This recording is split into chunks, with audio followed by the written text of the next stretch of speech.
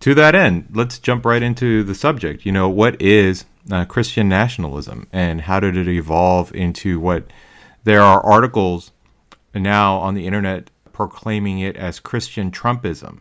Lyndon, please introduce our guest. Please introduce how you got into the subject, what its relevance is to today's conversation. Well, I was put on to Napp from his unwillingness to write pro-Trump editorial, and it went viral on Twitter.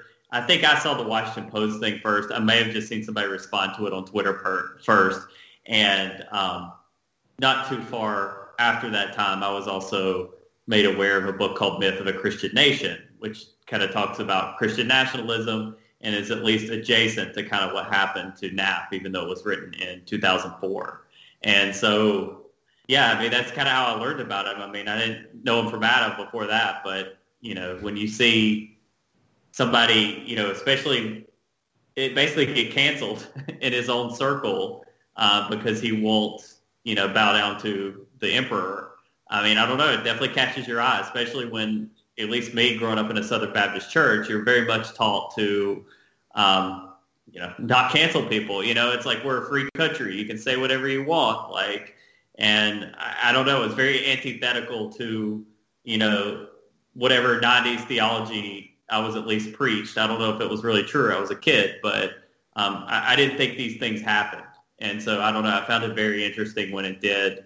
And so, yeah, I just kind of wanted to have him on the show because, I mean, even before the Capitol attack, obviously, it's just been a very interesting now 6 years of Christian nationalism. And I can't imagine now that you would have seen yourself getting kicked off of that website 5 years before when Trump announced his candidacy. Oh, absolutely not. I mean, it was just such a shocking turn, both from the time that Trump got elected to the time that I felt like I just had to leave my position. I could no longer work there.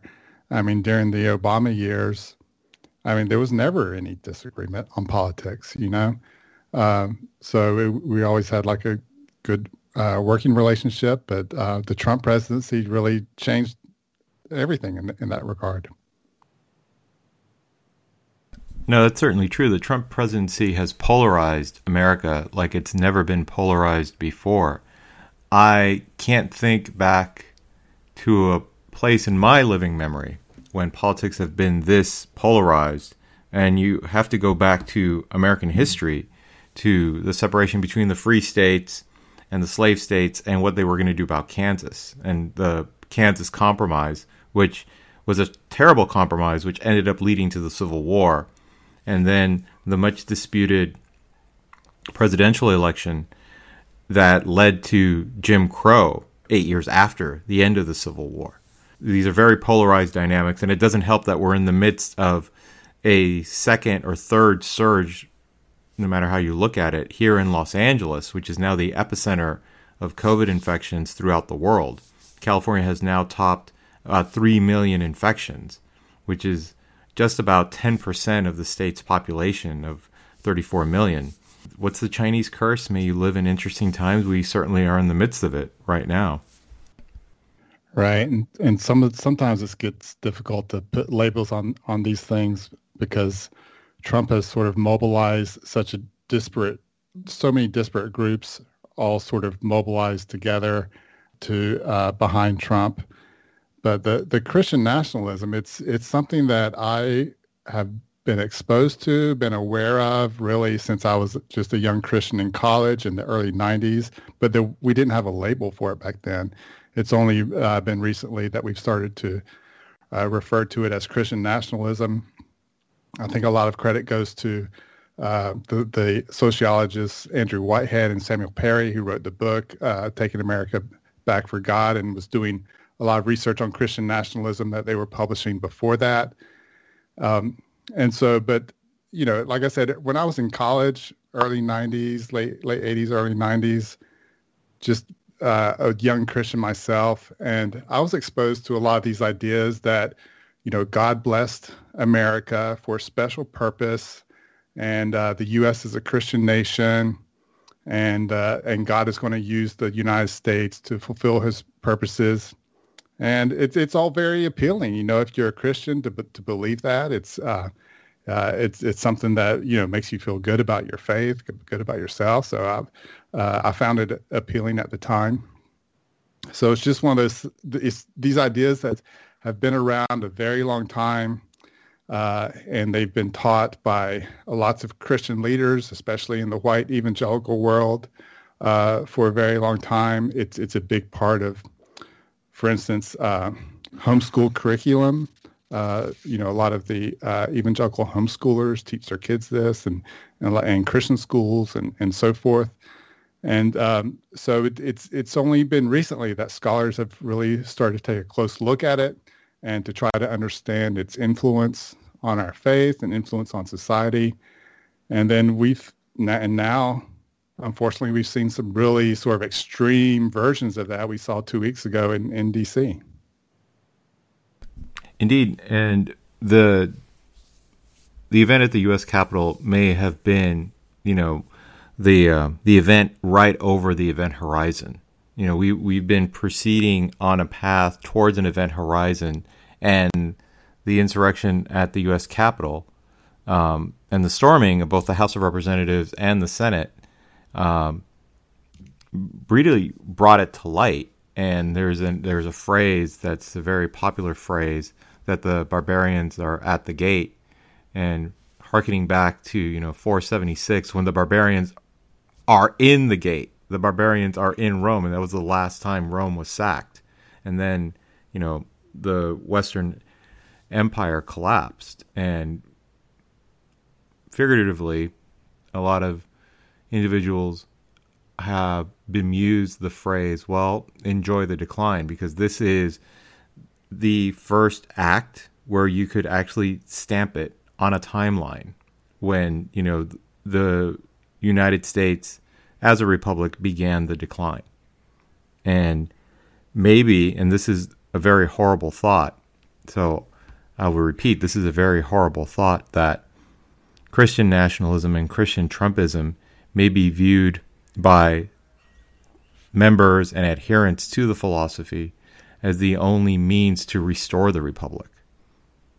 And that's really frightening, because it's like, oh no, I have the answer. This is the answer. And, everyone needs a sense of belonging to a group greater than themselves. And this can quite be that movement that establishes itself as an alternative to the culture. There's no more subculture because of the internet. Every subculture has a place in a discussion group, except for the participants of the Capitol insurrection, because now they've been banned. They've been, completely deplatformed. So now you're taking an entire movement that's going to go underground. And that, is my personal belief, is more dangerous than the exposure of sunshine and having everything out in the open. What do you guys think? Well, I don't know on your point, but something that's tied to that is, and this is obviously, we don't know, this isn't a longitudinal study. This happened 2 weeks ago, but I know I'd seen a survey that election disinformation fell by 73% once Trump was taken off of Twitter. Now, the Parler thing is obviously a secondary discussion, and maybe you're right, the whole community, if you deplatform them, it just comes back in a worse form or something like that. But I do think having someone out there, especially with the authority of the presidential office, with a bullhorn saying it's all a lie, makes things worse. Now, deplatforming community, there's definitely, it's hard though, George, because you see some of the language, and I do think whether you are a big fan of big tech or not, which, I mean, obviously I'm not a fan of how much power they have. I don't think they're bad people. I think they have too much power, but at the same time, you see the language that wasn't being moderated on Parler, and at least you could see the argument for saying, like, hey, they're going to have the next 9/11, and it's going to be in a discussion board on Parler, and people are going to sue Amazon for hosting the web services for that, or they're going to sue Google for allowing people to download an app where people plan terrorist attacks. And so I think, I know it sounds inflammatory, but I mean, the Capitol attack was essentially live streamed on Parler. And so it's not a stretch to think something a lot more horrifying could be planned or had and happen on a platform that is paid for or at least does business with these big tech companies. So I think it's a quandary for them, but I don't think it's really a debate for Donald Trump to lose his Twitter because, I mean, it seems like it's helped take the temperature down to not have at least him to have to go through somebody else to talk. Yeah, and can I just back up and emphasize something about Christian nationalism? It's not like an on-off switch, like it's either there or it's not there. It's better to think of it like a scale where there's some more extreme versions and then some more moderate versions. So some of the moderate versions, sometimes it's hard to tell the difference between that and just sort of a civil religion. Although there is a difference, but it's hard. Sometimes it's hard to tell. So we are talking about some really extreme stuff here. And I was just reading the New Yorker's article before we logged on about that someone wrote that was there and was describing the events. And what really struck me is all the references to the founding fathers, and they were shouting 1776, as they stormed the Capitol, which seems like really ironic to a lot of us who are like, wait a second, you're going to overthrow the government that was established after 1776. But to them, they see themselves as modern day revolutionaries, and they're carrying on the tradition of the founding fathers, and they're going to take up arms just like the founding fathers did, and to overthrow the government. So I really recommend that New Yorker article to really get a sense of like all the crazy groups that were part of this, and how the Christian nationalism aspects really were a big part of it. Well, I think too, what you're saying too, Napp, is there's certainly what I would jokingly call it the horseshoe theory sometimes on Twitter, the far left and the far right, the accelerationists.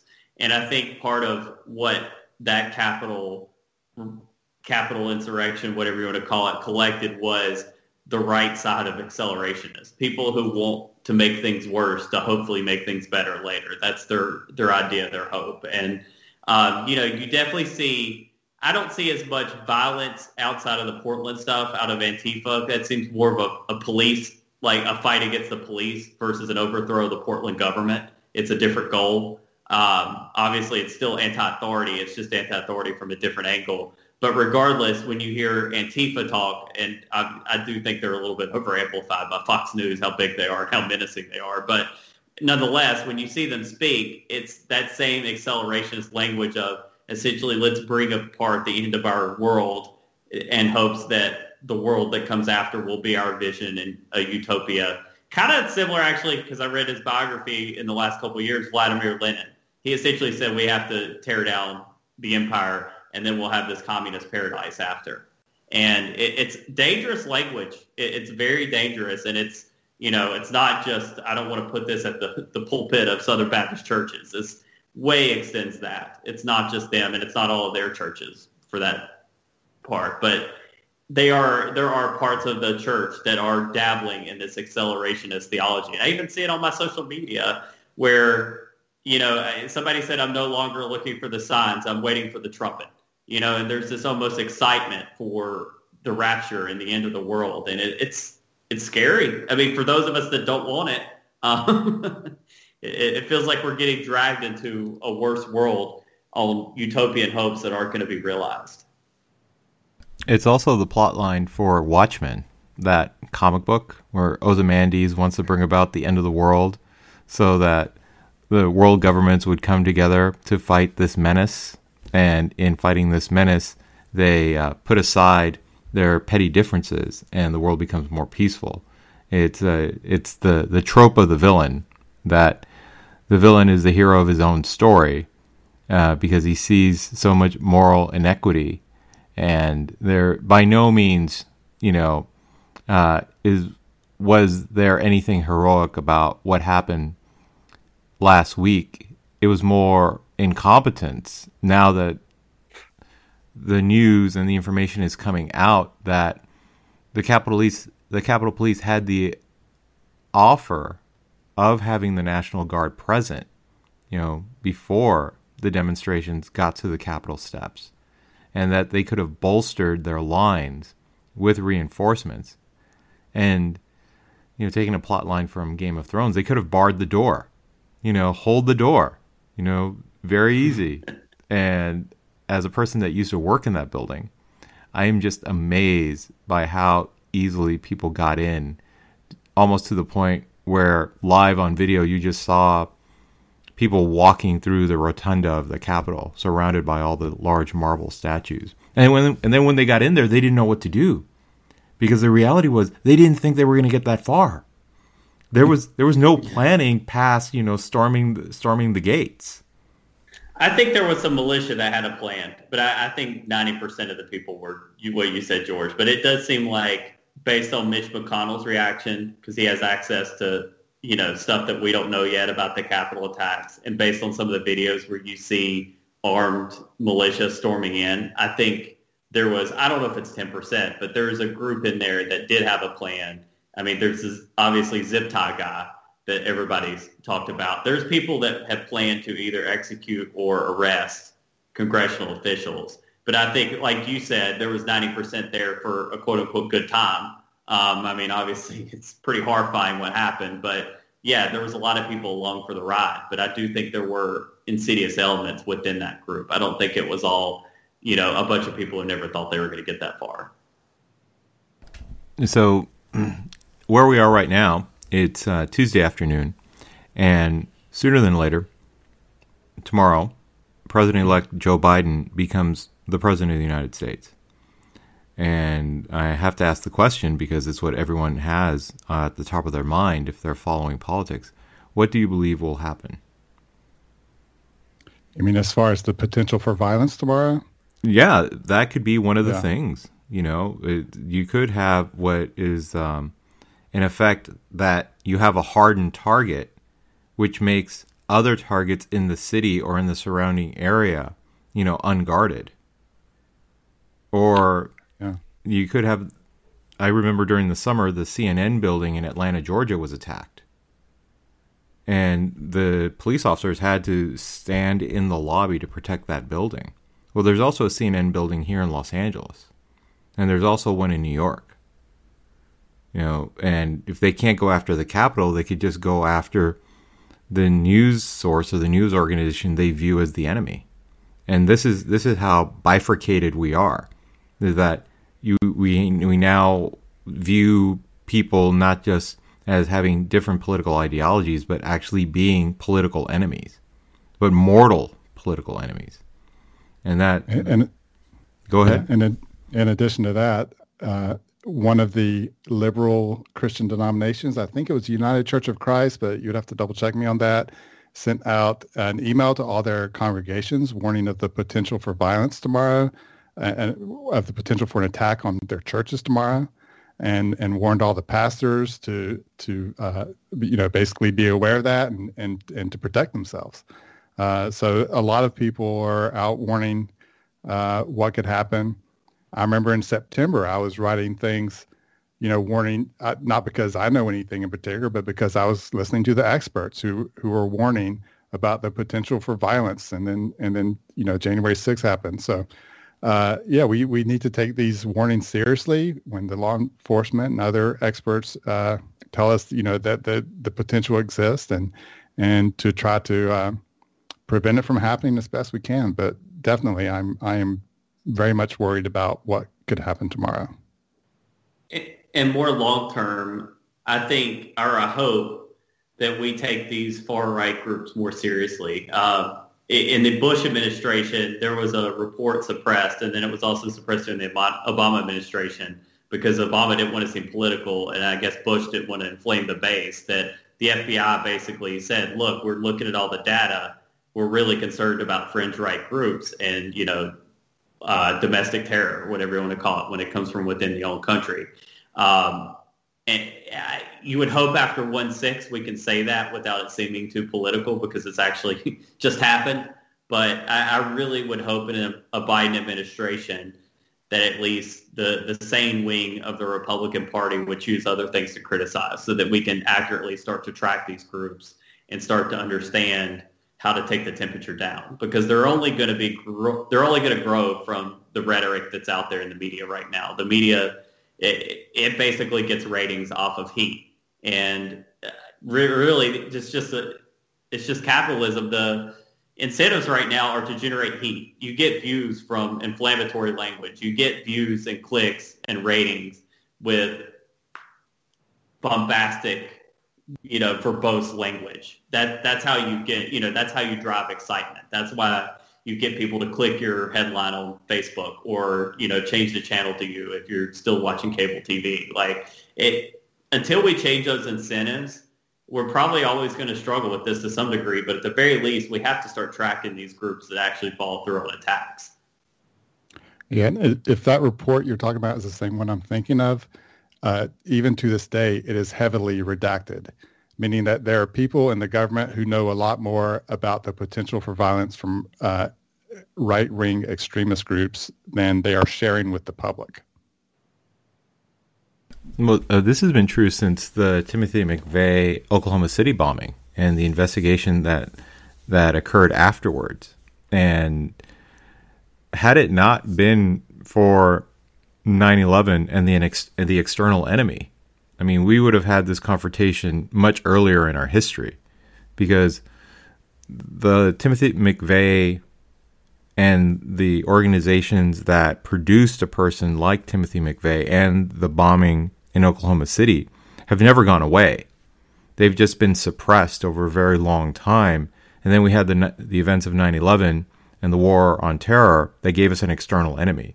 And it was that external enemy that pushed this off the table, as we were fighting Al-Qaeda and the invasion of Iraq and the occupation of Afghanistan, etc.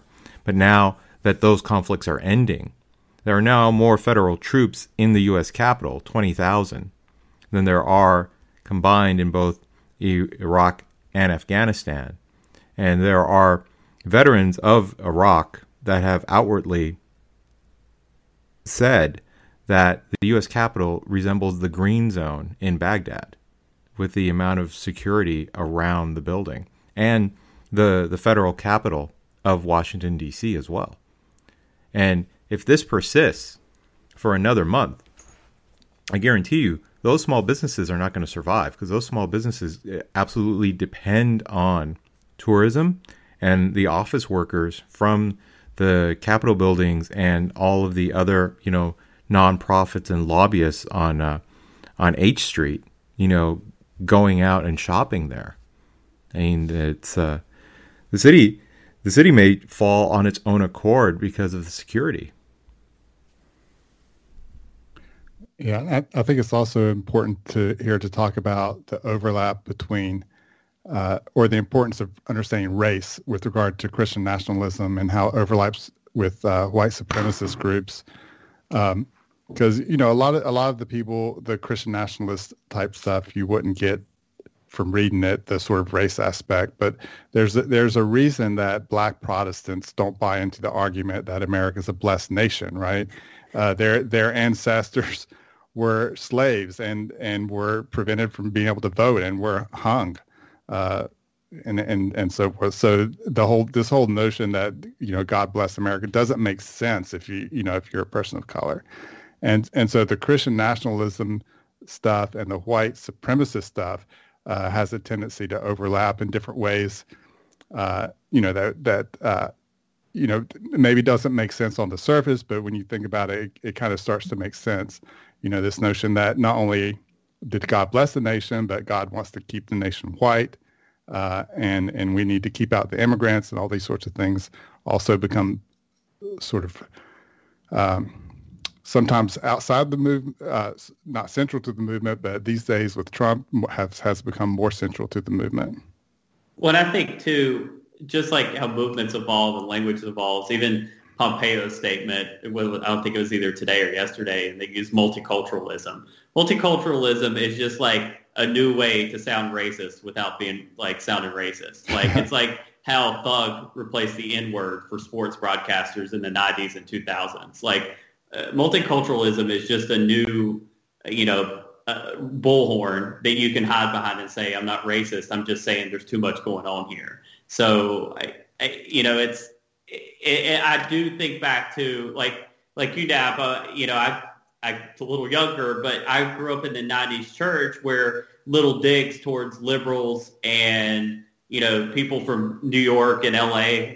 I live in LA now, ironically, but I grew up in North Carolina in a small town.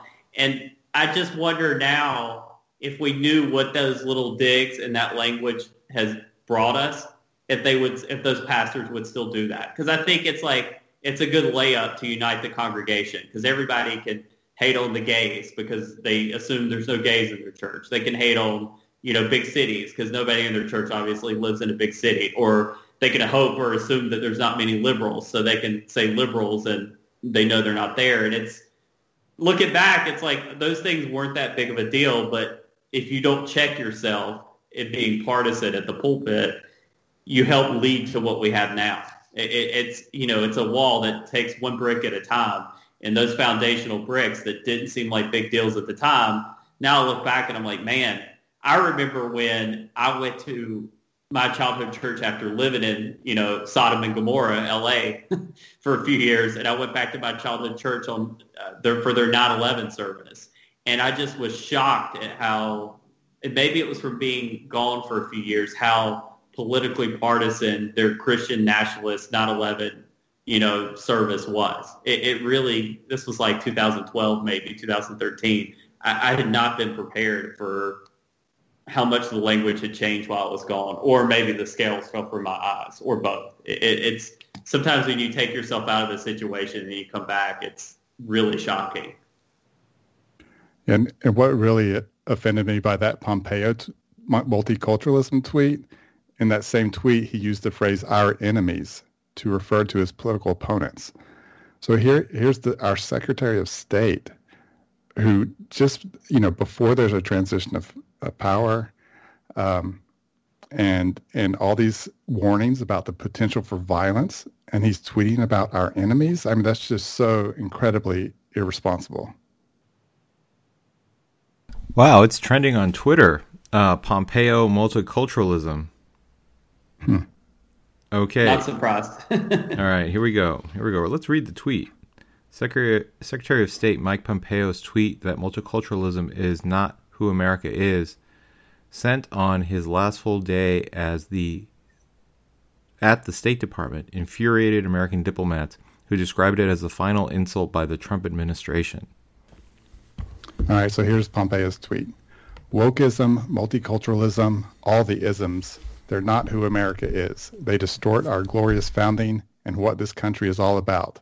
Our enemies stoke these divisions. No, there it is. I mean, that because they know they make us weaker. There it is. There's a tweet in 4 simple lines. There's your Christian nationalism right there. It's a rejection of Napp. Could you repeat that tweet? Wokeism, multiculturalism, all the isms, they're not who America is. They distort our glorious founding and what this country is all about. Our enemies stoke these divisions because they know they make us weaker. Yeah, so what we may be seeing here from Pompeo is sort of a first step into trying to be the leader of the Trump coalition, looking forward to 2024. I don't know. It's just a guess. Yeah, I mean, certainly seems like he's hoping he gets impeached and expelled so that he can't run again and he can try to grab that group by the horns, because I think the field will be cleared by Trump-aligned Republicans if Trump can run again in 24. So I think you're right, Napp. He's essentially hoping he can rail against the Republican senators who vote against Trump, but then also court all of those voters because Trump's out of the field. Yeah. I mean, it's scary because if I put myself in early 2000s version of ourselves and we saw a Middle Eastern country that was a little bit more multicultural, using language like this and saying, hey, we're too diverse, we need to get more Islamic, we would, be throwing up the flags and thinking about how to add them to the axis of evil. And so, I mean, we're essentially a mirror image of what we say we hate or we oppose. It's very scary because, I mean, you know, the horse is out of the barn for America being a diverse country. You know, go to Japan or something if you want to be somewhere that almost everybody's, you know, the same race. And obviously there's diversity there, but way less than here. I mean, it's the idea that you're going to make America homogeneously white means you're going to kill a ton of people, frankly. And he should just be honest about that. Obviously he won't be voted on. People don't want to admit that that's their violent dreams, but you can't get rid of, you know, probably 130 million people, maybe. I don't know how many non-white America. It's pretty high at this point. They're not all going to leave on a boat or a ship or, on a plane. And so you're talking about killing a lot of people if you want one white dominant culture. And that's pretty scary. Yeah. And he's, it's a rejection of pluralism. And he's basically, it just seems so odd to me when I see people like Pompeo, Ted Cruz, you know, they look at what happened at the Capitol and think, yeah, let me be the leader of that group. I mean, I want to double down. Like, you know, they saw that, they wanted more. It's scary. I mean, George, you know, both, I don't know about you, Napp, and I don't know if you're open about it, but I mean, I know George was, you know, kind of a card-carrying Republican until Trump. Could you have, when you saw this language pre-Trump, did you ever think it could bud this way, or did you kind of always hope it was just a way to drive voters to the polls, but it wouldn't actually turn on you? Like, is this something where you saw it as a faction you could placate, but you would never act? No, this is what happens when there's no leadership and there's no moral fiber to challenge Trump inside the party.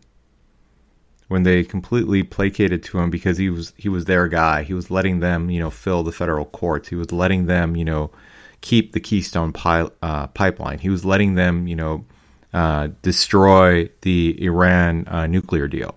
You know, as long as he was on their side, you know, they gave him a pass. But in giving him a pass, he turned into a Frankenstein monster. You know, who's the bigger monster? The creation or the creator? And you can't rein him in now. I mean, he's larger than life. That I, for one, believe that the impeachment trial in the Senate will not happen because it's kind of like a dagger they're holding over his head. That, you know, oftentimes in a duel back in the 18th century, if you missed and the other person still had his round chambered, he would say, your life is forfeit, it's mine, and I can take my shot whenever I please. And that's where, you know, the House Democrats are right now. You know, their round is still chambered, and they can take the shot whenever they want, as a dagger over Trump's head, so as to keep him quiet until, you know, the inauguration. But the cat's out of the bag, because it's filled a void. And the void is a complete lack of, you know, conservative thought, you know, a very well-constructed conservative worldview outside of Trump. It doesn't exist. You know, the Republican Party doesn't exist anymore. It's Trump. And I will say that outright. And if you disagree with me, you can fight me because it's the absolute truth. Yeah, I remember back in 2016 when I was warning against voting for Trump. And the argument I heard was, yeah, he's bad, but, you know, once he gets in there, you know, we'll have access and we can influence and we'll hold his feet to the fire and we'll make sure he doesn't do anything bad. And all these sorts of arguments like that they were going to call balls and strikes, you know, was one of the phrases I heard. And then he gets elected and all of a sudden they become cowards. You know, they didn't do anything to restrain him. I mean, when they had the opportunity, you know, in the Senate, they wouldn't even allow witnesses in the trial, you know, much less, you know, vote to remove him from office. So, you know, that just turned out to be such a bogus argument. And I recently, to answer your other question, I recently went back and looked at the op-ed I wrote urging evangelicals to not vote for Trump. And I did warn with some very strong language. I said, with the bully pulpit, Donald Trump will destroy this country. That's the language I used. So I was very worried, from the outset of what would happen if Trump became president. It's interesting. In some ways, it wasn't as bad as I imagined 4 years ago, and in some ways, it was worse. We didn't get any stupid foreign wars. Knock on wood. With 24 hours to go, it seems like we're not going to nuke anybody or do anything too drastic in that direction. But at the same time, in terms of how divided we are internally, I thought I knew how bad it would be, but maybe it's just worse once you live through the 4 years. And I remember the Muslim ban, and thank God Joe Biden's going to, lift that his first day in office. But that was so traumatic to us. But after everything that happened after that, now it's a footnote. And it really tells you how he moved the goalposts on ethnic violence or ethnic hatred, however you want to say it. The kids in cages moment should have been, Charlottesville. There were so many moments that, like you said, Napp, the balls and strikes, where were they? Because I have another pastor I follow on Twitter, and I was like, hey, where were they when they put kids in cages? And he was like, oh, the SBC, Southern Baptist Convention, put out a statement opposing that. And I didn't know how to feel, because I don't know if I should blame the media for not amplifying that more, or if I should blame the pastors for not aggressively pushing back on Trump in a way that got public attention. Because clearly I thought they signed off on it, or at least didn't care. And at least apparently they, in theory, opposed it, but it never got airwaves. So I just assumed they were complicit in that as well. Yeah, and then he had his faith advisory board that I know some of the people who were on that board, and I know some of them opposed it, but they never publicly, they wouldn't publicly speak out against him, because that would mean losing their seat on the faith advisory board,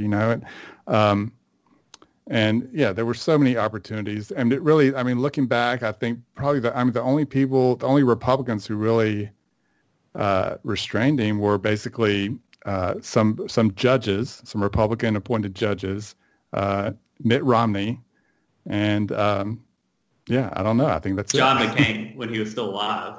Yeah. There's a lot more to talk about.